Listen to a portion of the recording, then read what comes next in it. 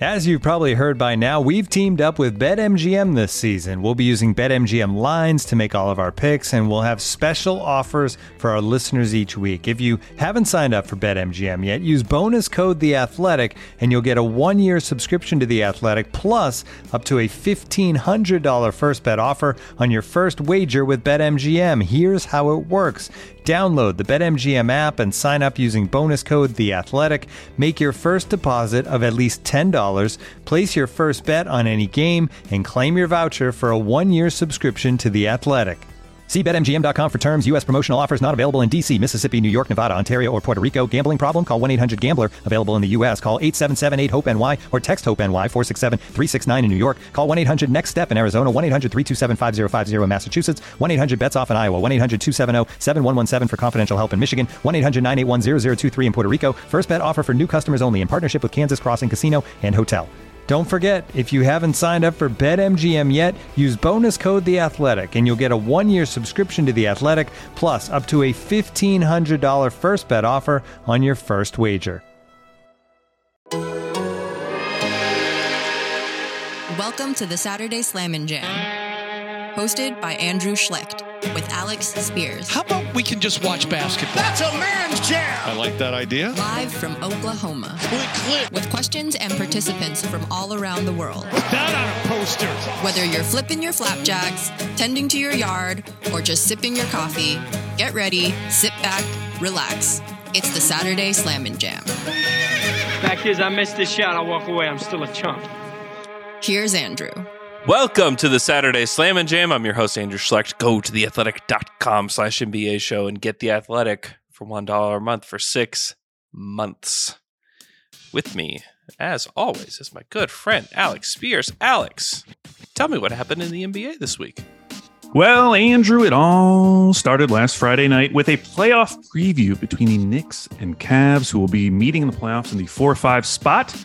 The Knicks beat the Cavs in Cleveland without Julius Randle, 130-116, led by Jalen Brunson's 48 points. It was a career high for Brunson, whose name would pop up later in the week when Mavericks owner Mark Cuban held a midweek press conference to let everyone know it definitely wasn't his fault that the Mavs let Jalen Brunson walk in free agency. Cuban blamed the fiasco on Brunson's father, recounting the entire saga and reading off text messages between Mavs GM Nico Harrison and Brunson's agent Aaron Mintz. What other scenario would that ever happen? What other team franchise can you imagine that actually taking place? Yeah, maybe like old school Vivek, but like Vivek and the Kings, they're good now. Like everything's good there. You know? Unbelievable. So this is purely a Cuban thing. And if you think it sounds embarrassing, like it was, but you have to remember that we're dealing with a guy who publicly tweeted at Elon Musk last week asking him why he was losing Twitter followers. Like, imagine being a billionaire, having all that money. You can do anything you want. Anything in the world is available to you. And you choose to spend your time worrying because freaking Danknug69 just unfollowed you. What's wrong with you, Mark Cuban? On Saturday, we had a key matchup in the West between the Clippers and the Pelicans. Despite having one of the toughest closing schedules in the league, the Pelicans have been handling it with relative ease, winning 8 of their last 10, including this one, a 122-114 over LA. Brandon Ingram had 36 points in the win and has been on a tear as of late. Since returning from an ankle injury 12 games ago, Ingram is averaging 28, 6, and 8 on 51, 42, 89 shooting. The Pelicans are currently the 8th seed as of Friday morning, but things could change very quickly as they are only a game back of the Clippers in 5th. And apparently, if there is a 4-way tie, the Pelicans would be the 5th seed. Pelicans. I know. Which is very interesting. On Sunday, the Dallas Mavericks played the Atlanta Hawks in a crucial game for the Mavs. Before I get to the game, I do have a request. We're recording on Friday, which of course in the Twitterverse is Follow Friday, where we all share some of our favorite accounts with our followers. I'd really appreciate it if our listeners could tweet Mark Cuban's handle with hashtag Follow Friday. If you haven't heard, he's been losing followers lately. And it's actually pretty disturbing when you look at the numbers, the data. Something unnatural is happening, and I don't want to get into my theories about it. But the point is, we as an NBA family can help, so I'd appreciate it if you could chip in. As for the game, it was one of the funnier endings to a game of the season. The Mavs were down 2 when Christian Wood was fouled by John Collins with 1.2 seconds left. He makes the first free throw, misses the second. So the Mavs are down 1, but the ball is hit out of bounds on the rebound by a Hawks player with 0.1 seconds left. They review, though, and decide there's actually 0.4 seconds left. The Mavs run a desperation lob play to get JaVale McGee at the rim, and he's fouled. So Mavs down 1, 0.4 seconds left, JaVale McGee at the line, and he misses the first shot. But he makes the second, sending the game into overtime, where the Mavs would eventually lose 132-130, pushing Dallas to the brink of play-in elimination. An absurd game from a very absurd team. On Monday, there were no games on my TV because of college basketball, so let's talk instead about the 2023 Basketball Hall of Fame class, which was announced this week. Is a star-studded class. The NBA inductees include Dwayne Wade, Dirk Nowitzki, Pau Gasol, Tony Parker, and Greg Popovich. If my math is correct, those 5 have a combined 15 championship rings between them. The Hall of Fame ceremony will take place on August 12th this year, so mark it on your calendars because it's going to be a doozy. On Tuesday, Joel Embiid had a moment in a marquee game against Boston. Embiid scored 52 of the Sixers' 103 points, going 20 of 25 from the field in the 103-101 win. He had 13 rebounds and 6 assists in the dominant performance, prompting head coach Doc Rivers to say after the game, quote, "The MVP race is over." And while the game itself did not mean a ton for the standings, it did feel like a defining moment in this year's MVP race. On Wednesday, it was the battle for LA between the Lakers and the Clippers, with this meeting having a lot of extra juice. The two teams came into the game tied in the standings at 41 and 38. It was also the first time Russell Westbrook had played the Lakers since being traded. In addition, pretty much everyone outside of Paul George was available, including LeBron James, who had a game-high 33 points. It was the Clippers, however, who got the much-needed win, 125-118. Norman Powell was the Clippers' high scorer with 27 points, and the Clippers moved into a tie for 5th with Golden State with the win, though there is still much to be decided this weekend. And finally, on Thursday, the Phoenix Suns got their 7th straight win overall with a 119-115 victory over the Denver Nuggets. Now, the Nuggets were without Jokic, Murray, MPJ, Aaron Gordon, KCP, probably some other guys. DeAndre Jordan started a basketball game and played 30 minutes in 2023. The point is, this wasn't Phoenix's most impressive win of the year, but it is 7 straight wins heading into a fun Friday night matchup against the Lakers. And speaking of number 7, that is how many three-pointers Chris Paul hit in the game, which was a career high for him. The Suns are locked into the 4 seed with their opponent still to be determined. What a week it was, Andrew. What a week it was. You know, it's Friday. The season ends on Sunday. And you think, Easter Sunday. I thought at least by now we'd have a little bit of clarity as to what's going on with these playoff matchups. Now, the Eastern Conference, you have a lot of teams locked in. Boston, Milwaukee, Sixers, Cavs, Knicks, Bulls are all locked in. In the Western Conference, of the 10 spots, 2 are locked in. 2. Wow. That's it. The Nuggets and the Suns. And you have Memphis and Sacramento feels like it's close to locked in. So Memphis basically, so the NBA put this out today that if the Grizzlies win at least one game or the Kings lose at least one game, the Grizzlies are 2. So that feels like it's going to be Memphis, Sacramento. But then you get to the 5 through 9 and you look at this chart and it is just chaos, absolute chaos. And then you get to 10 and it's basically just, can the Thunder beat the Grizzlies on Sunday? And if they can, they get in. And can the Mavs win these last 2 games, which is against the Bulls that's likely to not have their stars, and then against the San Antonio Spurs, which can the Mavs beat Zach Collins?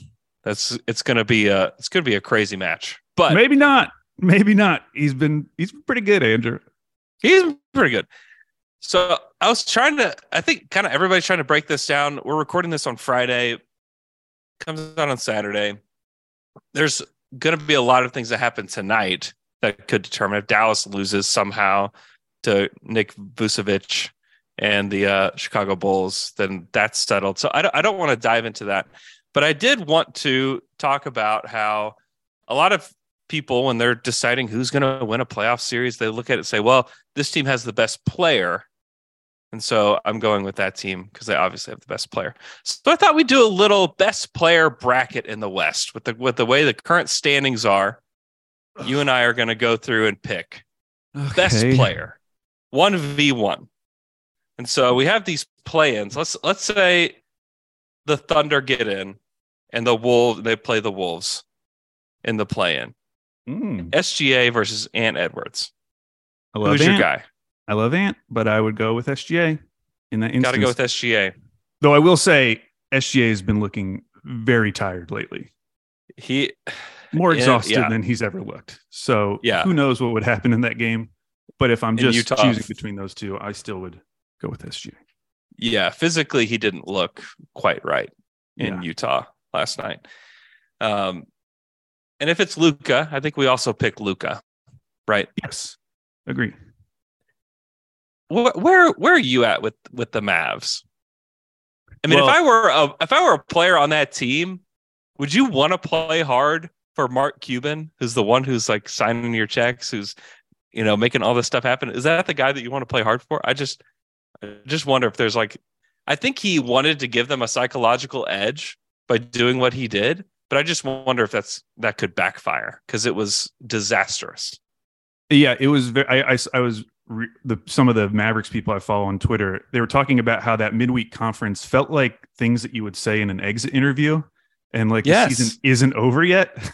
And so for him to come out and be talking about that stuff when his team still has a shot to make the play-in. I mean, they could very easily win these last two games, and OKC could lose to the Grizzlies on Sunday, and they would be the 10th seed, and they'd probably be favored potentially over Minnesota, just because you have Luka and Kyrie, even though I don't know if that would be the smart idea. But yeah, this game tonight, which people, by the time they listen, they'll know what happened, but it's so critical because if they win, they're currently tied in the standings with the Bulls. If they win, their pick becomes 11. And so they would have to jump to the top 4 to keep their pick at that point. If they lose, they could still have their pick, unless someone jumped them from behind. So there's no real great outcome here. Yeah. I mean, no, there's not. The front office, it would behoove them to lose these games. It would behoove. Yes. It really would. But can you have that conversation with Luka? No, I mean, he came out this week and was talking about it. Saying that he's always going to push it to the end, no matter what. I mean, it's really stinks for Mavs fans because they had all collectively decided that the best thing for all of us is just to lose these games. And after that decision was made collectively by the fan base, it's like, okay, now we're going to turn on. We're going to win. We're going to beat the Kings. There's the potential for the worst case scenario, which is not making the play-in and also not keeping your pick. Yeah. And I would want to just avoid that scenario as much as possible. Oh my gosh. But we know that the Bulls are sitting a lot of guys tonight. I think DeRozan's sitting. Zach LaVine, I think, is sitting as well. So it's set up for them to win, which could be a bad thing, depending on what happens with OKC. Okay, so the other play-in game as of today, which who knows where this is all going to end up, would be Lakers-Pelicans. Anthony Davis has been unbelievable.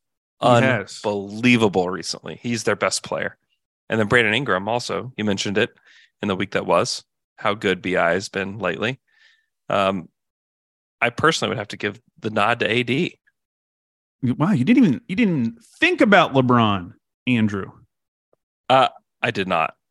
Wow. Do you think I'm wrong? Do you think that's wrong? I don't know. I'm one of these people that I tend to just go back to my defaults in these situations. Yeah.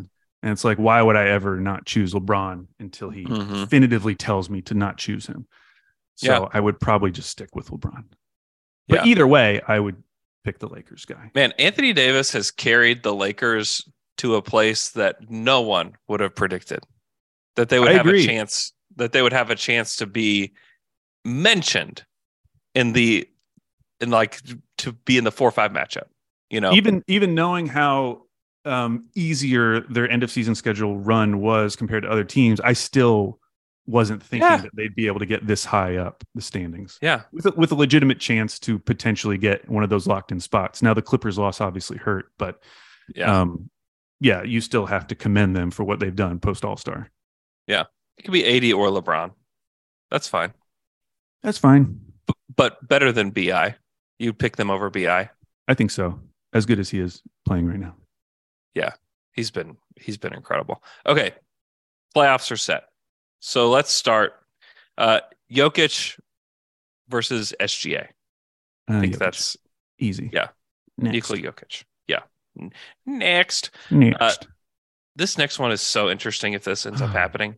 KD versus Kawhi. KD versus Kawhi. They both have similar issues in that we just haven't seen a ton of them. We've seen a lot more of Kawhi lately than we have of Durant. For sure. Which doesn't quite match the narratives around Kawhi Leonard, but he's been great and has played a lot awesome lately. Yeah, they Who both would you have pick, though? Injury-filled seasons, although, Kawhi's been playing well for a while now. I would still go with KD. Yeah, I Be would my too. pick.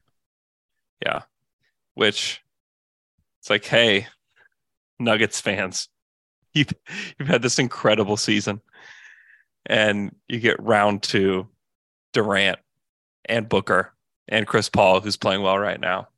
It's like, good luck. Because, I mean, both teams don't have incredible depth. Neither team has, some great bench. And so it really is going to come down to, Jokic versus Durant. And, how does that play out? Like that, and if that ends up happening, it's fascinating. And a team that's been together for 3 years versus one that's still, figuring stuff out. Yeah. And I saw them up close and personal the other night in Oklahoma City. And, boy, I would fear that team, man. The chemistry stuff, that all matters. It definitely matters. But when we're talking about this high of a level player, I don't know. I would be horrified if I were a Nuggets fan. Horrified. Okay, another team that's just fought so hard, and things have really worked out. Light the beam, De'Aaron Fox. But in this current matchup, it'd be De'Aaron Fox versus Steph Curry. It's just I don't know. What do we do? Andrew Wiggins is supposed to be back for the playoffs. He's not going to play the rest of the regular season, but I don't know. This is a rough one for the Kings to have to endure. And I honestly would be taking Steph in a lot of these matchups where I'm just trying to choose the best player.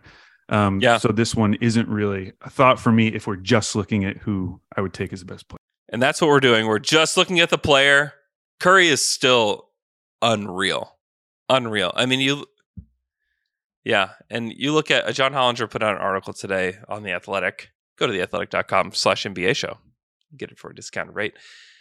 His all NBA first, second, third teams. And he's got De'Aaron Fox and Steph Curry on his third team.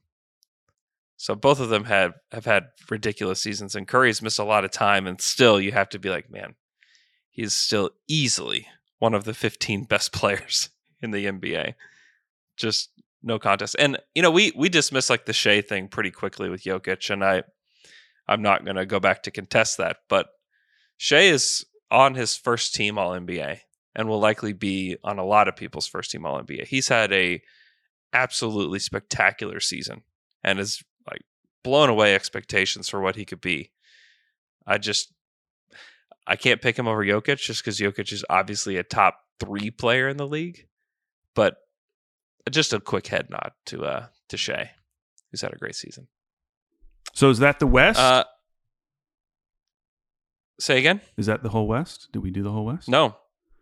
So now we have Ja versus AD and LeBron. Whichever one you want to pick. I would pick AD. Yeah, I'm still taking the Lakers, guys. Man. over Ja? Is it because of the stuff that's gone on with him personally? Is it just you would just take those guys even if there wasn't all of that hubbub going on? Yeah, I mean, like I said, I'm always going to default to the guys that have proven it over and over again. It goes back to like the question of like BI. Like BI is obviously playing incredible right now.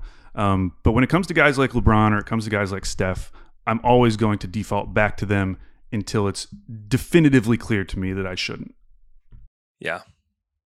Yeah.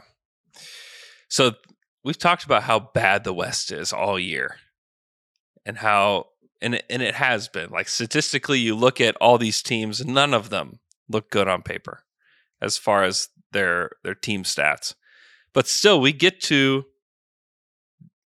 the conference semis and it's Jokic versus KD, LeBron versus Steph Curry. It's like, man, that's pretty good.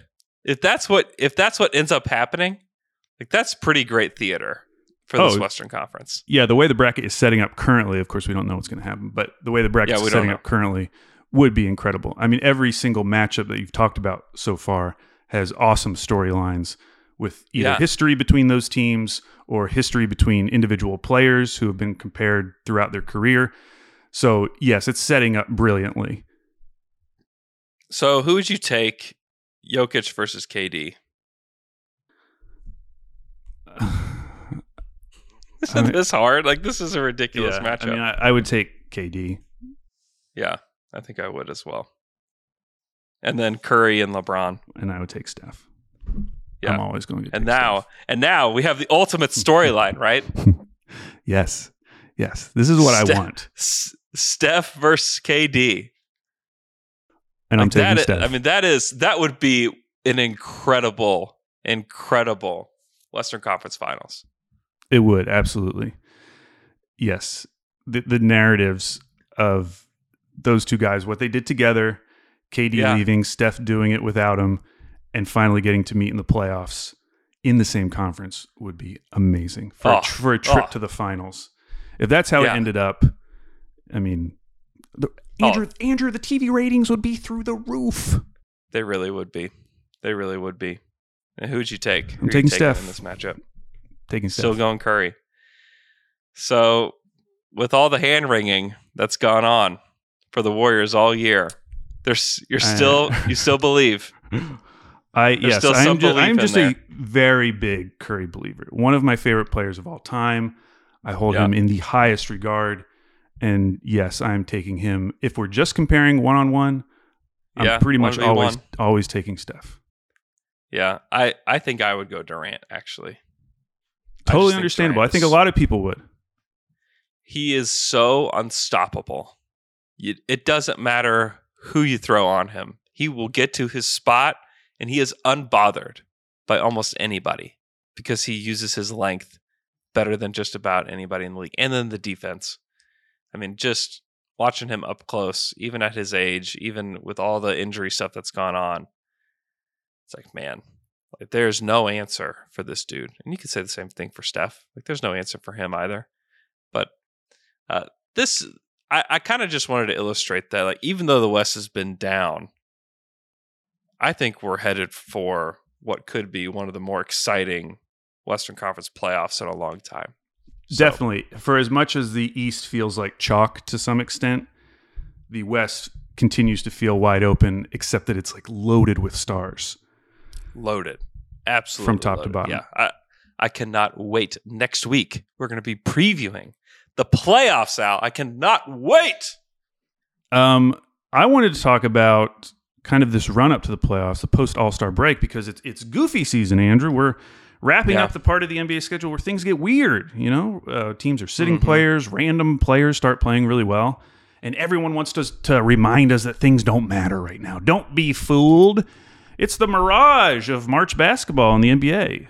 That said, last week when we were talking about this year's surprise teams, I mentioned that maybe we should have seen SGA's leap coming because he had been so good post All-Star in 2022, increasing his scoring average from just under 23 points per game to over 30 in that final stretch. And if that stretch was a hint of what was to come for SGA, could that mean we may be getting those same signs right now for someone else? Is there a pre-leap happening right now for a player who will blow up next season. So that brings me to my top 5 pre-leap candidates for spring 2023. So these are guys who are playing significantly better post-All-Star than they were previously, and who I think might actually just be that good and will show us that next season. And importantly, I did not pick any rookies because it's not uncommon for first-year guys to have a nice stretch towards the end of the rookie season. For the guys I did choose, this doesn't mean that I think they are, on the SGA track to stardom. But I'm buying them taking a leap next season, whatever that means for them and their role in the league. So to make my selections, this was difficult, Andrew. I opened 2 windows of NBA.com/stats. I went team by team, comparing pre-All-Star on the left, post-All-Star on the right, to get my initial list of candidates, which was around 15 guys, and I whittled that down to my top 5 after doing a bit of research. Before I reveal my list, though, I did want to provide a little more context because I actually went back to last spring and did it for last year to see who else, other than SGA, was really good post-All-Star break. Guys who significantly improved their efficiency and counting stats. Some of those names that I found: De'Aaron Fox, Kyle Kuzma, Emmanuel Quickley, Lauri Markkanen had a very nice post-All-Star break stretch. Patrick Williams. All guys who were making a pre-leap last spring and are now having career years. So it's not all a mirage, is my point. Some of what we're seeing might end up mattering. Okay, so on to top 5 pre-leap candidates for spring 23. Some honorable mentions. These are guys that definitely popped when I was going through the names, but they didn't make my final cut. Austin Reeves, obvious candidate. Talen Horton-Tucker, who probably has the biggest points per game jump of anyone pre to post All-Star.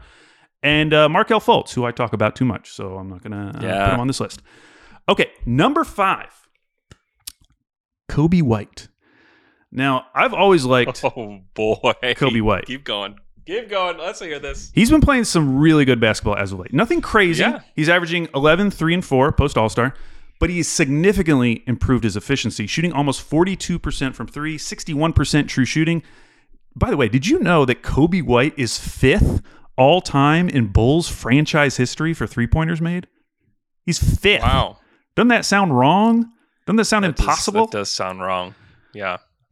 Rob Schaefer wrote a good article for NBA.com detailing this recent stretch for Coby White, talking about his improvement in multiple areas. Now, it's only one data point, and it doesn't mean everything. But Rob noted in his article that this is the first season Coby White's on-off numbers have been positive.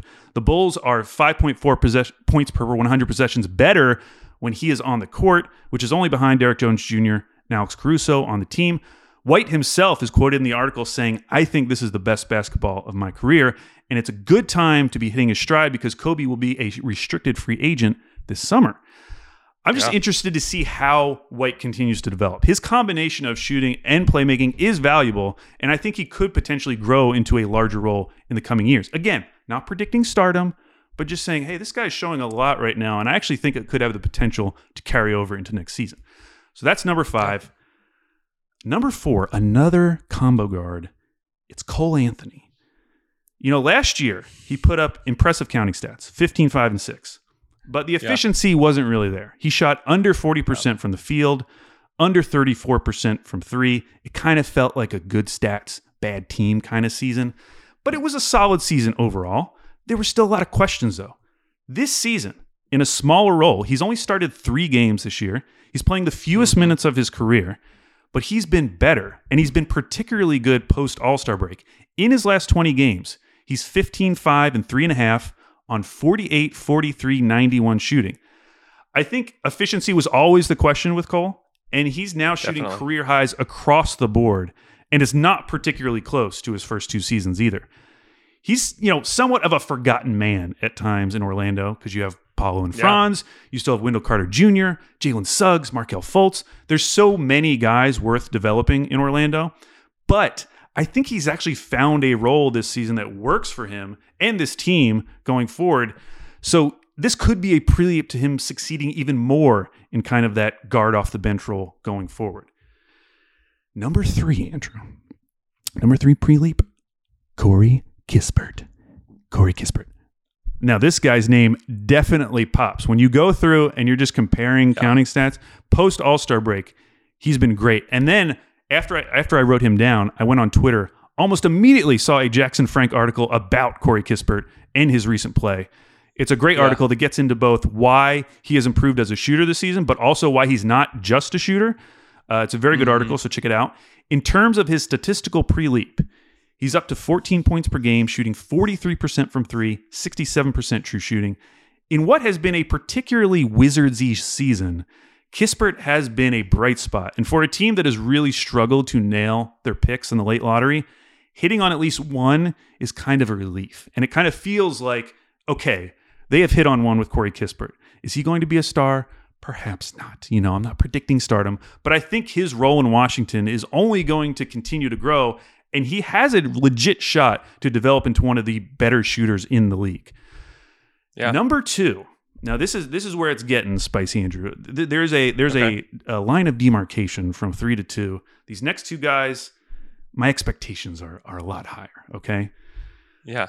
This is a guy who also had a pre-leap last season. Maybe he just likes playing basketball in the spring. It's Immanuel Quickley, who is the favorite for the Sixth Man of the Year award. I'm starting to get really excited about Immanuel Quickley. Post All-Star break, he is 24-4, shooting 40% from three. His minutes have gone up by 5 a game, but he's increased his scoring average over 7 per game. And what's exciting to me is his usage. He's up to 25% post All-Star, up from 19% pre-All-Star, but he's only gotten more efficient. He's having the most efficient season of his career, and it's happening as he's taking on more and more of that scoring load off the bench. To have an efficient scorer like that off the bench, who is also good defensively, is just wildly valuable. I mean, traditionally, when you think of Sixth Man of the Year, you're thinking of guys like Lou Williams, Jamal Crawford. Maybe he can become that level offensively, but what he's bringing defensively just takes him to another level of value. If this is a pre-leap, if he could do this over a full season next year, we're talking about a very, very good player, which is why I have him at number 2. But that brings us to the number 1 pre-leap candidate for spring 2023. Any guesses, Andrew? Pre-leap. Who would I be super excited about how they're playing right now? Post All-Star. I don't know. When I look at your face, I only think Markelle Fultz, but you've already told me it's not going to be Markelle Fultz. That's right. Talk about him too much. It is Trey Murphy III. I love this guy. Boy. He has been incredible post All-Star. Jumped from 13 points per game to almost 18. He had that 41-point game against Portland. He's shooting 43% from three post All-Star, but what specifically is exciting to me is the volume of threes. He's up to over 8 threes per game in his last 21 games. He had a game against the Clippers recently where he hit 10 threes. If this is a pre-leap and he could shoot on that volume over a season, he would be in elite company. There's only 15 guys this season who take at least 8 threes per game, and of those 15, he would rank as the 3rd best percentage. He's 6'9". He'll be 23 this summer. And as he showed us in the dunk contest, he's not just a shooter. Per cleaning the glass, he's up to 73% at the rim, which is in the 88th percentile for wings. Just an absolute steal at 17 in that draft. A draft which New Orleans moved back 7 spots in the Steven Adams trade.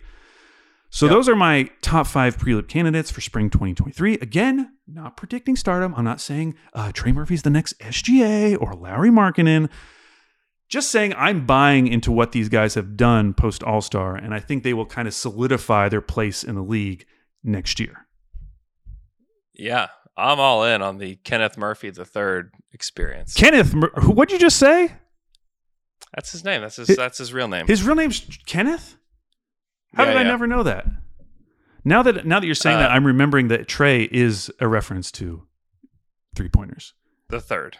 Yeah. Yes. And the 3-pointers and being the third. Yes. But also, just this is a Will Guillory thing. He is Kenneth Murphy III or he's Trey Murphy. Okay. He's not Trey Murphy III. Now, he's either Kenneth Murphy III or Trey Murphy. What is he listed on? Just so we're clear. What is he listed on Basketball Reference? He's listed as Trey Murphy III. That's why I wrote it. Yeah. I'm just saying that's wrong. Well, if anyone listens to Slam and Jam who works for Basketball Reference, maybe we could update it. It needs updated. Something that doesn't need updated is Miami Heat, and we're going to talk about them right after this quick break. Looking for an assist with your credit card, but can't get a hold of anyone? Luckily, with 24/7 US-based live customer service from Discover, everyone has the option to talk to a real person anytime, day or night. Yep, you heard that right. You can talk to a real human in customer service at any time. Sounds like a real game changer if you ask us. Make the right call and get the service you deserve with Discover. Limitations apply. See terms at discover.com/creditcard. This episode is brought to you by Michelob Ultra, the official beer sponsor of the NBA. Want to get closer to the game than ever before? Michelob Ultra Courtside is giving fans the chance to win exclusive NBA prizes and experiences like official gear, courtside seats to an NBA game, and more. Head over to MichelobUltra.com/courtside to learn more. All right, Andrew, it is time for our favorite segment, the Wheel of Fandom. Each week we spin a digital wheel, it lands on a team, and we become fans of that team for the next week. And this week, the Wheel of Fandom landed on the Miami Heat, who at the time of spinning the wheel were on a 3-game losing streak. The wheel, though, obviously blessed them. They won 3 in a row this week with wins over Dallas, Detroit, and Philly. The winning streak has the Heat sitting at 43-37. While they are only 1 game back of the Nets for the 6th seed, the Nets have the tiebreaker, which means the Heat will be the 7th seed and will be playing either the Hawks or the Raptors in the 7-8 playing game. According to Cleaning the Glass, Miami has the 25th ranked offense and the 7th ranked defense on the season. Andrew, if the Heat are our favorite team, who is our guest? It's my guy, Wes Goldberg from Locked On Heat and the blog All You Can Heat. You can find him on Twitter at WC Goldberg. Wes, what's up, man? Not much, man. It's a 3-game losing streak, like you said, and then a 3-game win streak. That's the season for the Miami Heat. Consistently inconsistent, maddeningly hard to understand. I'm sure we're going to get into it here. Yeah, so this week we saw Spoelstra try out a new starting lineup. He moved Kevin Love to the bench in favor of Max Strus. With Strus in the starting lineup, the Heat won 3 in a row. What do you think was the motivation behind this change, and is this the starting lineup that we're going to expect the Heat to have in the postseason? So the Heat would never admit this, right? Because when you think about the Miami Heat, you think about defense and all these things. They would never admit it, but they've basically given up on being a top 10 defense. They have not been a top 10 defense for a very long time. I know that they're right now, I guess, on the season still 7th, but they were top 5 for most of the year, and they've been kind of consistently slipping. So their whole defense was sort of propped up on smoke and mirrors in the first place. It was not as reliant as just getting like a traditional stop. As most good defenses are. They really relied on turnovers and kind of a lot of hard work. They were playing Caleb Martin and as an undersized power forward. He was fronting guys in the post. He wore down, and they basically took him out of the starting lineup after the All-Star break for Kevin Love. And then when it was clear that Kevin Love wasn't really the answer that they were looking for at power forward, that just his size wasn't enough to sort of balance out that front line, they said, you know what? We have no other options. Let's just sort of lean all the way offense. And so they're basically playing these 3-guard groups. I get they're still listing Max Strus as power forward because Jimmy Butler doesn't want to be listed as power forward. But let's be real. It's 3 guards. It's Jimmy Butler and it's Bam Adebayo. They are running super small. Like, this is not small ball. This is like micro ball. This is nano digit ball. But it's sort of working. Like, it hasn't been the easiest schedule. They beat the Sixers last night, who were like sleepwalking through that game. But you can only judge with what's in front of you, and based on the sample that we have with this starting group, it's kind of working. They have the number 1 offense in the league over like the last week. So again, they played like a bad Detroit team, a bad Mavericks team, and Philadelphia is sleepwalking. But hey, it's sort of working, and so that's sort of the calculus behind it. Mm-hmm. So 2 of those starters, Gabe Vincent and Max Strus, are going to be free agents this summer. They both make hardly anything, under $2 million this season. What do you think is the likelihood that they retain both those guys? I would say as close to 0%, maybe like a 1% chance. It's fun. Like, the fact that they're both starting at this point in the season, do or die time, like, that's cool. Spo obviously trusts them, but this team needs real changes. And when you're looking at where those changes start, you kind of have to start with the free agents. And because those guys are unrestricted, I would imagine that they'll probably walk. Also, they've got 2 big extensions kicking in between Tyler Hero and Jimmy Butler. I don't know what it's going to cost to retain Gabe Vincent and Max Strus.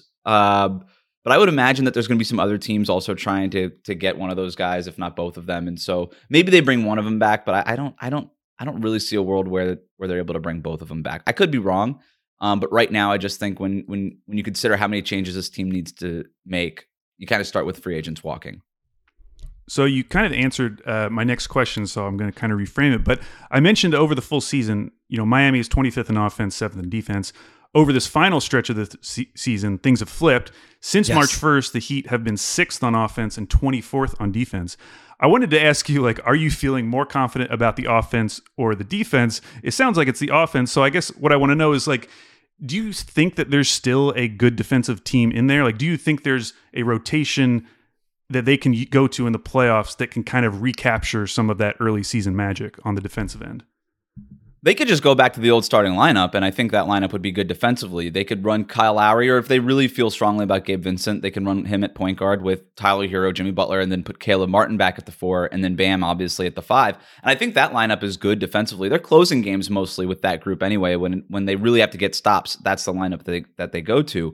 So that lineup still exists, and those pockets in games where they could play elite defense and force those turnovers and kind of play this mad, crazy, controlled chaos style, they could still do that. They just don't want to be doing that for 48 minutes. They don't want to be doing that for long stretches anymore. So I think they could still get there when they have to. But I am a little bit more confident in the offense right now. Weirdly enough, over the last 15 games, they're shooting 38% from three-point range, and that's sort of the bellwether for this offense. You know what Jimmy is going to do. You know what Bam is going to do on offense. Tyler to a lesser degree, but still. It's the guys like Vincent and Caleb Martin and Strus. If they're making shots, then this offense sort of turns a corner. So by this time tomorrow, we'll know who Miami's play-in opponent is. Do Heat fans have a preference between playing Boston or Milwaukee in the first round? Boston or Milwaukee? I think most Heat fans would want Boston. I think that there's part of Heat fandom that wants to say, we were a shot away from beating you in the Eastern Conference Finals. I think Heat fans feel like they own a certain amount of real estate in the collective mind of the Boston Celtics team and fan base also. And I think that there's a little bit of that too, whereas Milwaukee is terrifying. They're obviously the Heat beat the Bucks in the bubble a few years ago. And then it was after that where the Heat fans were really confident going against the Bucks, and they run into the Bucks in the playoffs the next year and they get swept. So not great. And Giannis is a very different player now than he was in the bubble. And you can actually almost perhaps even credit the Heat beating him in the bubble for some of the changes that he's made to his game involving the mid-range shot and all that kind of stuff. So, I think the answer to that question is they would prefer to have Boston. I don't know that anybody wants to run into Milwaukee. Yeah. So what's the recipe to beat Boston for the Heat? Do what you did last year. Just take that series, drag it into the mud, let Jimmy Butler do Jimmy Butler things, just throwing elbows and bumping knees and just getting to the basket, getting to the foul line, limiting turnovers, which Jimmy Butler is really good at and the rest of his teammates have gotten much better at, and then making those shots. They could have went to the finals last year if they made that one final three-pointer. Yeah. And so that's you're going to have to shoot with the Boston Celtics team to some degree, but really what it comes down to is getting them to play your game, not getting into that high-paced game, just trying to get it into the mud, get to the free throw line, and win the game that way. So I wanted to ask you about a forgotten man, Duncan Robinson. Since signing his big contract in 2021, his role on the team has gradually vanished almost. In the 20 games post-All-Star break, he has played more than 6 minutes in only 4 of those games. Knowing that he still has 3 years left on his deal, $57 million, what do you think his future looks like? Do you think there's still a shot that he could be rejuvenated in Miami, or have most Heat fans just given up on that idea? I think there's a chance that there's better basketball ahead of him in Miami. It kind of goes back to our conversation earlier. What happens with Max Strus? Yeah. He's the guy that basically supplanted Duncan in the rotation.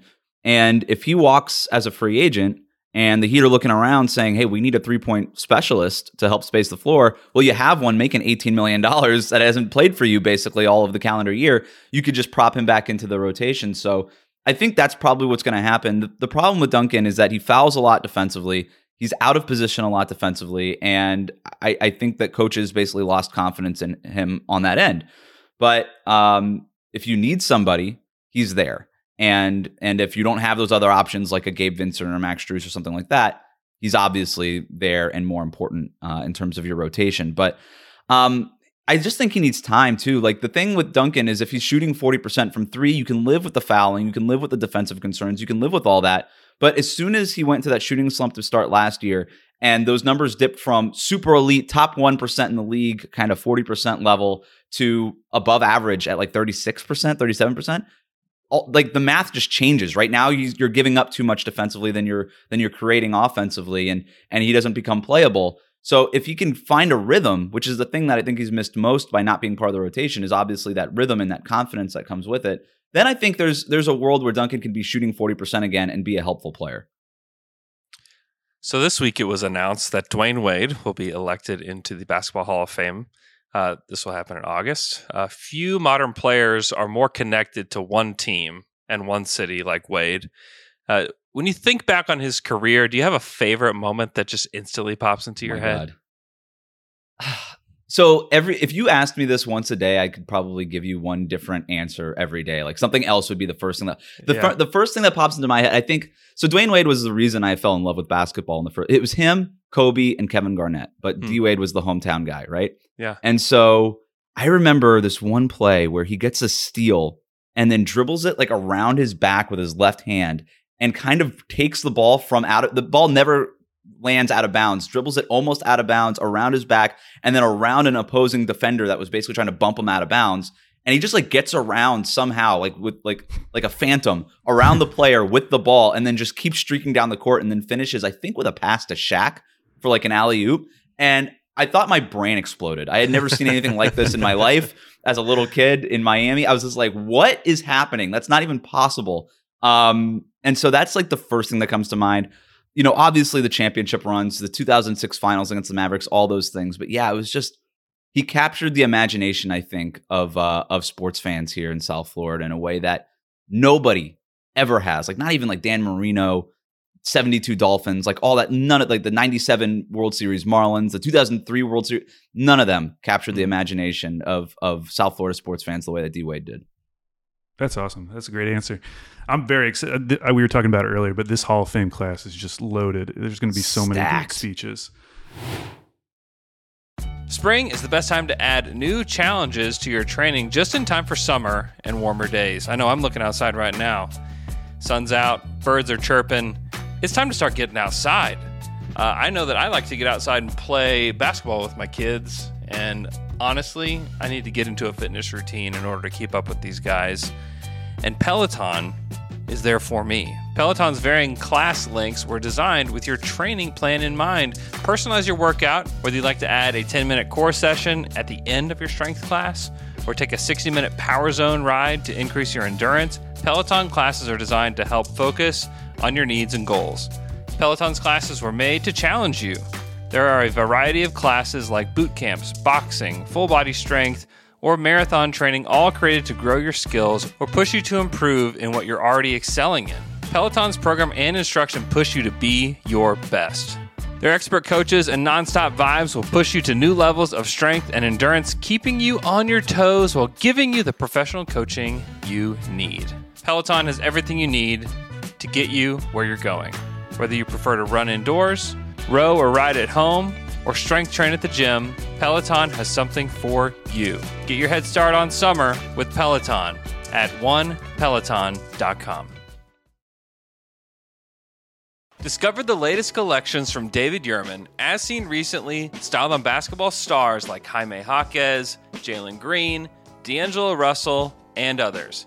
David Yurman is a celebrated American jewelry company inspired by the beauty of art, architecture, and the natural world. The story of David Yurman begins in New York City, with David, a sculptor, and his wife Sybil, a painter and ceramicist. When the artists began collaborating, their goal was to simply make beautiful, designed objects to wear. Over 40 years later, the Yurmans and their son Evan continue to redefine American luxury jewelry with timeless, modern collections for women and men defined by inspiration, innovation, consummate craftsmanship, and Cable, the brand's artistic signature. David Yurman's collections are available on davidyurman.com. Okay, well, Wes, thank you for answering all of our questions about the Heat, but it is now time to play Andrew versus the Beat, our weekly trivia show where Andrew goes head-to-head with the beat writer. This week, Wes Goldberg, host of the Locked On Heat podcast. Now, Wes, how this works, I've come up with 8 questions about the Heat. Some are easy, some are hard. You'll give me a number between 1 and 8. It'll correspond to a question. If you get it right, you'll get at least 2 points. If you get it wrong, Andrew will have a chance to steal for 1, and then we'll go back and forth until all the questions have been asked and answered. So to start us off, Wes, I just need a number between 1 and 8. So just as a preface, I'm terrible at trivia. It's a win today for me if I get one of these questions right. Let's start with Dwayne Wade's number 3. Question number 3. The Heat have played 24 different starting lineups this season. Among the top 10 seeds in the East, there's only one team that has had more starting lineups than Miami. Who is it? Now, I've narrowed it down a little bit, so we at least have it down to 9 teams. All right, I think it's got to be either Brooklyn or Toronto, it feels like. So I'm going to go Brooklyn just because I did so many personnel changes. The Brooklyn Nets, that is incorrect. Andrew, you have a chance to steal for 1 point. Will you go with Wes's other answer, or are you going to choose a different team? I'm thinking about it. What about Boston? You know, I thought this question would be tricky and no one would ever guess Boston because they've been so good. But yes, it is Boston. Boston has played 25 starting lineups. Now, Wes, Toronto is tied with Miami for 24. So it would have been a good guess. Andrew, the board is yours. Ignore that I marked out number 4. It is available. Number 1. Andrew, the Miami Heat. They have a lot of nicknames, Andrew, but not all are Basketball Reference official. I'm going to give you 5 nicknames. 4 of them appear on Basketball Reference. 1 of them does not. Okay. Which is the fake nickname? Here we go. Boy Wonder, Groat, the Big Handsome, Dunk, and the Janitor. Once again, that's Boy Wonder, Groat, the Big Handsome, Dunk, and the Janitor. I don't know the answer to this, but I'm just going to go the Big Handsome. The Big Handsome, That's Andrew, Cody that Zeller. is incorrect. That is, of course, Cody Zeller. How could you forget the Big Handsome? It is. And there's an updated nickname, the Big Bald Spot now, unfortunately. But yes. Yeah, for real. That is. So, Wes, you have a chance to steal. Again, the nicknames are Boy Wonder, Groat, Dunk, and the Janitor. I don't know what a groat is, Groat. but I don't know how creative you are, Alex, to try to create some sort of made-up word as a nickname. I don't know anybody that's known as the Janitor, so I'm going to go with the Janitor, maybe against my better judgment.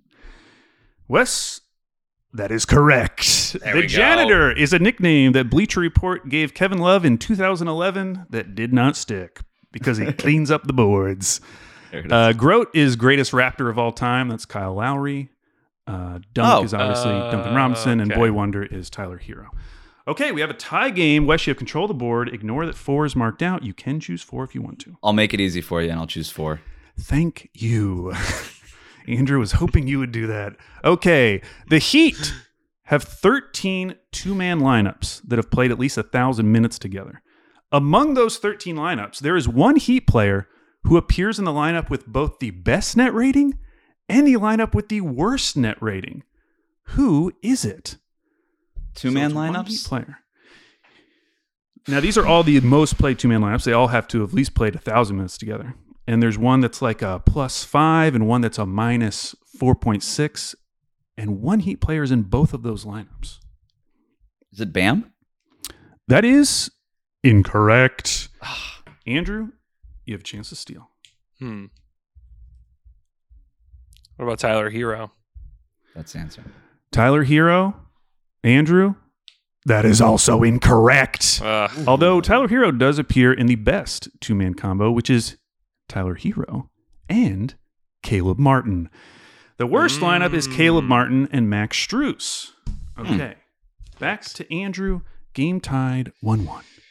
Number 2. Question number 2. In a game against Oklahoma City in January, Jimmy Butler made 23 free throws. 23, which is the most in the league this season. There are only 4 other players who hit at least 20 free throws in a single game this season. How many can you name? Andrew, you could potentially get 4 points here. If you could rattle off these 4 guys who each had at least 20 free throws, and I mean made 20 free Made. throws. Yeah, that's tough. SGA. Andrew, that is incorrect. hadn't Oh got no, 20. Andrew. Shoot. Wes, you have a potential chance to steal 4 points here. If you can think of 4 other guys in the league who could hit 20 free throws in a single game. I feel like I was trapped. I actually didn't even think about that as being the reason you'd be trapped. There are Luka? other names on here that I know you will never get, but there are some that I thought you might. Did Luka do it? Luka Doncic did not. So no points awarded. Donovan tough. Mitchell in his 71-point game Okay. hit 20 free throws. Embiid. Joel Embiid. Yeah. Dang it. That Makes was the sense. one that I was. Oh. I was between Embiid And and then the Luka. two I didn't expect it. you to get, DeMar DeRozan, who does take a lot of free Okay. throws, but I just didn't think you'd think of him. And then Jeremy Grant. Jeremy Grant had a game where he hit 20 free throws. I which would you have never guessed gotten. 200 names before. Yes. Can we scrub that from the history? That doesn't even count. That feels like it shouldn't be real. It's so weird. Folks, we've got a barn burner 1-1 with 4 questions left. Wow. Wes, you have control of the board. You're right in this, though, Wes. I You guess. can take I'm the going. lead here. I'm going to go 8. Question number 8. Udonis Haslem has here we go. played in at least one NBA game for the Heat for 20 consecutive seasons. Who was the leading scorer for the Heat in Haslem's rookie season? Oh, my word. Dwayne Wade? That is incorrect. Okay. Andrew, you have a chance to steal for 1 point. Leading scorer for the Heat in Udonis Haslem's rookie season. Oh, my gosh. I have a couple answers rolling around in my brain. Well, you only get to give one, Andrew. What are they? You might as well say them out loud. I know. I'm thinking Caron Butler Okay. or Lamar Odom. Okay. I'm also thinking maybe Eddie Jones, who was 3 on names, that Andrew. team. Grant Oh, I was on don't that think team. Caron was that good then, because he went to the Lakers and then just wasn't great, and they flipped him for Kwame Brown, and then he kind of took off in Washington. So I don't know that I don't think it was Caron. I remember they had 2 Butlers. What was the other Butler's name on that team? Rasul Butler. Rasul Butler. Yeah, they got the 2 Butlers on the team. I remember that. Oh, was that your answer, Andrew? No. Now they have a new Butler. Yeah. They actually have Yeah, 2 Butlers on the team now because Caron Butler is an assistant coach on the Yeah, team, so they still true. have 2 Butlers. Yeah, I like to have 2 Butlers on the team. I'm between like Lamar and Eddie Jones. And which are you going to go with, Andrew? Oh, I'll say Eddie Jones. Andrew, Lamar Odom had 17.1 points per game that season. Eddie Okay. Jones had 17.3. You Yeah. are Yes! correct I knew it. for 1 Yes, point. I felt even if tricky you're watching here. on YouTube, which you should watch on YouTube. Wes is like nodding along as I'm saying Eddie Jones, so that made me feel a Yeah. little bit more confident in that one. Yeah. I was like, as soon as I said D Wade, I was like, that was stupid. I freeze up at trivia. This is why I'm saying I'm terrible at this. All right. Okay, Andrew, you have the lead by 1 point, and you also have control of the board with 3 questions to go. 5. Question number 5. Tyler Hero and Max Strus are both averaging over 7 3-point attempts per game. In Miami Heat franchise history, there are only 3 other players who have ever averaged at least 7 threes per game, attempts per game. How many can you name? You can get 1 point Wow. per correct answer. 7 threes per game. 7 threes per game. Only 3 other Heat players have ever done it in franchise history. Who are they? Is one of them Duncan Robinson? That is correct. Duncan Robinson for 1 point. What about Wayne Ellington? Andrew, that is correct. Wayne Ellington for another point. Can you get the final name? Oh boy, it's gotta be just recent history, because guys just didn't shoot 7 threes back in like the early aughts or before then. So who are you going to go with? Miami Heat player. At least 7 attempts per game. I feel like I'm just drawing. What about Dragic? I don't think that's right though. That is incorrect. Wes, you have a chance to steal. This is tough. Those are the 2 easy ones. Was Duncan and Wayne. There's one name left. 7 And it's- attempts per game. It's not Max and it's not Tyler because that's part of the question. Jason Capono won the 3-point contest, but I can't imagine he was taking 7 a game. I don't think Ray Allen was taking 7 a game back then. I don't think people are allowed to. Yeah.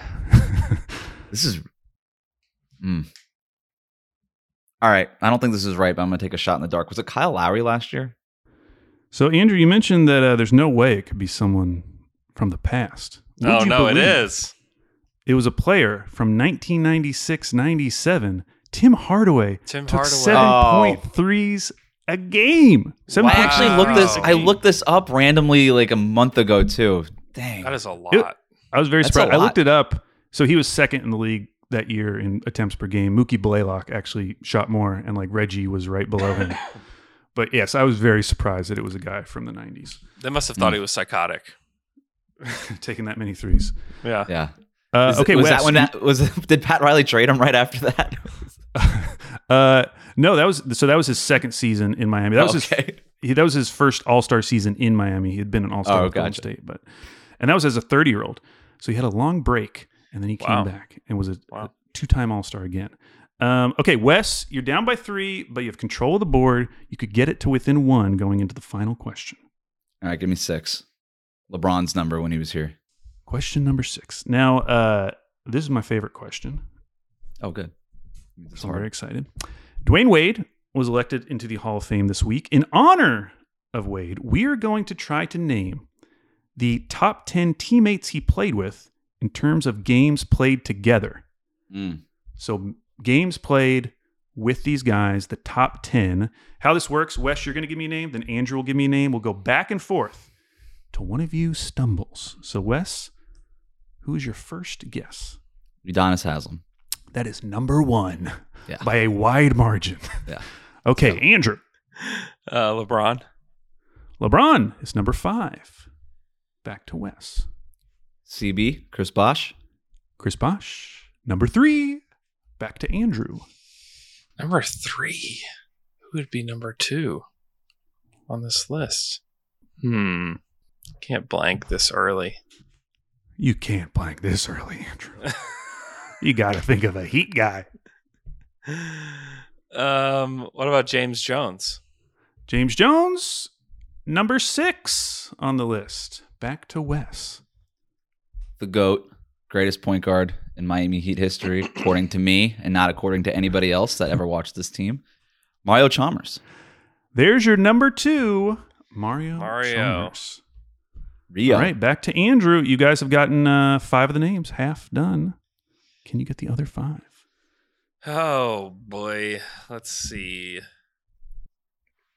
This can't be right. Shaq. Shaquille O'Neal, number 10 on the Oh. list. By the skin of your teeth, Andrew. Oh. This is Back getting to Wes. hard, man. This is getting really difficult. There's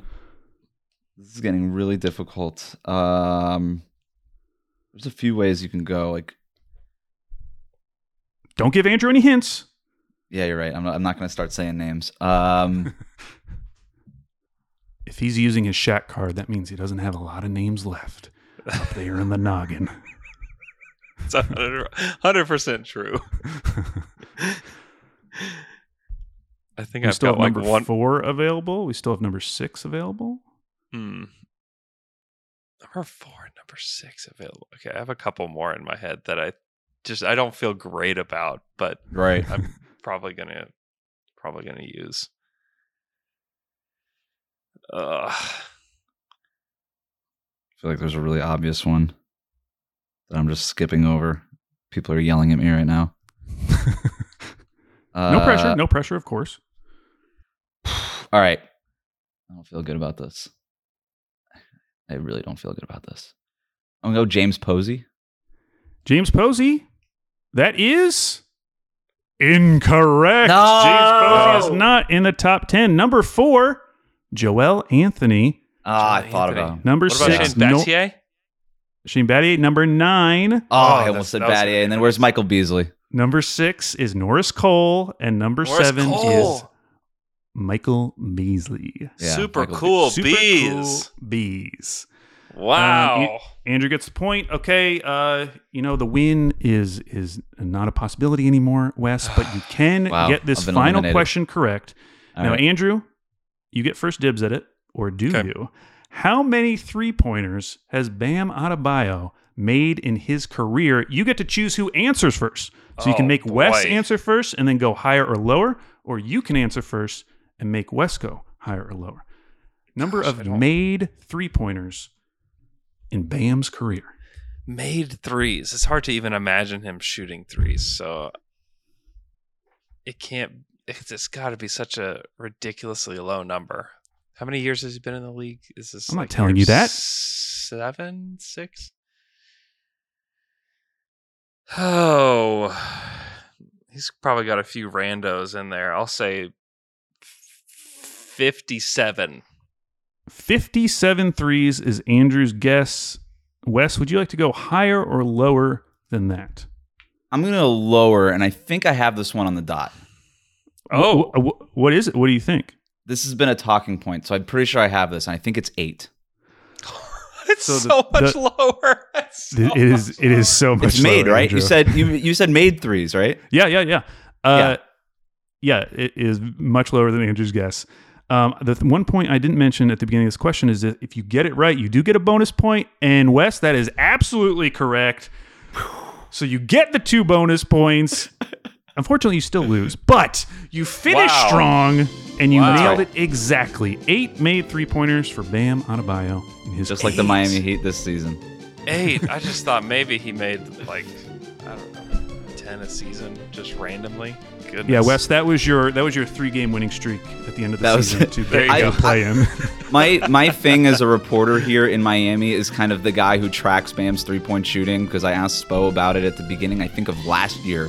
Yeah. And I was like, I started, it was during training camp, and the words started coming out of my mouth. Something about Bam Adebayo and 3-point shooting, and Spo cuts me off and he goes, "Why do people keep making such a big deal about Bam's 3-point shooting?" He goes on this long rant, and it was my question that prompted it, and so now I'm sort of known as the guy who is obsessed with Bam's 3-point shooting, although I don't really care if he takes threes, but that's sort of my it's understandable. Has he made any this year? Let me see. He made one in the preseason, I think. He's made one. He's 1 for 12. Yeah, it was like a buzzer beater, but he hasn't taken like an in-rhythm 3 in 3 years, like in the flow of an offense, not buzzer beating, it's just cooking down. so hard to imagine it, huh? It just doesn't do it. Well, I was going to say, I think it's totally understandable because we used to always want Steven Adams to take threes.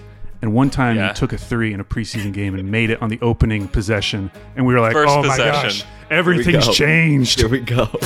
Our world is opened up now. Wow. No. And it meant nothing. Yeah, he took... I don't even know if he took any in the regular season. It is comical how much different preseason basketball is than regular season basketball. Oh, yeah, it's a tease. It's an absolute tease. Yeah. Hey, go listen to Locked On Heat, where you can find Wes and his, Bam Adebayo 3-point tirades. You can go listen to that. It's a really good show. Follow him on Twitter at WC Goldberg. Wes, thanks for coming on the show, man. Thanks for having me, guys. Okay, Al, the Wheel of Fandom is over until, I guess we can bring the wheel back after the playoffs, you think? Yeah, we can talk after the about draft? The Pistons and the Spurs in the summer. That would be great. Yeah. Maybe one of them will get Wemby. We'll have plenty to talk about.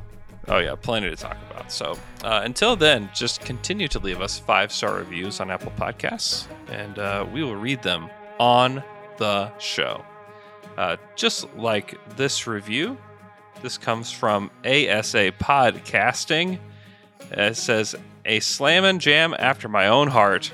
One of my favorite NBA pods, and as a bonus, they dropped an Elder Scrolls Oblivion reference in the last episode, garnering them an easy 5 stars. We all know inadvertent pandering to niche audiences is the way to get a great star rating." Thank you so much for that review. This one comes from Shoot Shark. Says, 5 stars, Sniffin' Glue Guy. Love the show. Usually I like the guests. The Nets correspondent is way off base. Does he go to games? Ooh, Sorry, Mike Spouts. Sick burn. I don't want Luka because I'm a Nets fan, and my limit for cheering on a whining superstar was reached when we had Harden. Also, Royce stays, so does CJ. No more trading for the love of basketball god. Thank you for that review, Shoot Shark. And this last one comes from Marsh787878. Slam and Jam, 5 stars. Well, let's start with the fact that I started on the pod because of Zach Harper and Trevon Edwards. Great reason to on Basketball Buds. But now I am all in on the Saturday Slam and Jam. As someone that does a much smaller NFL podcast for fun with some friends, I must say I love the format of the show. It's formulaic but never stale. I'm one of the few people that believes there is a wheel that you spin. Call it blind trust. Hey, check it out. It's on YouTube. Go check out our past episodes. It's actually there. I consider myself a nerd, but you guys give a great recap of the week with a good chunk of stats, constant good guests, and I'm constantly surprised at the level of trivia. I even find myself looking up player nicknames on Basketball Reference for the upcoming week because I know it's a constant question. Thank you for being in my ears on Saturday mornings full of chores, and Big B Ice Tea from Marshall. Thank you so much for that review. Hey, leave us a review and we'll read it on the podcast as well. Next week, we got the playoffs, Al. We're going to be talking about playoff series. We're going to be recapping the season some, but mostly just talking. And hopefully, last year we had lots of different guests. I assume that we'll do that again to preview these playoff series. So it'll be us and Nerder She Wrote that will be previewing the East and West playoffs. So look forward to that. We've got the play-in. We've got all these exciting games. We just found out that the Mavericks aren't playing anybody, that Luka's listed as probable, I think, still. But Kyrie and Tim Hardaway and all their role players are basically just sitting down. No Christian Wood tonight. I also found out that Jackson Frank just posted an article on Trey Murphy. So many things going on. But yeah, when we said it would behoove the Mavs to sit their players, they maybe they listened during this recording that they should sit their guys. So yeah, it's going to be a wild ride up until Sunday. So enjoy the basketball, and we will talk to you guys again next week.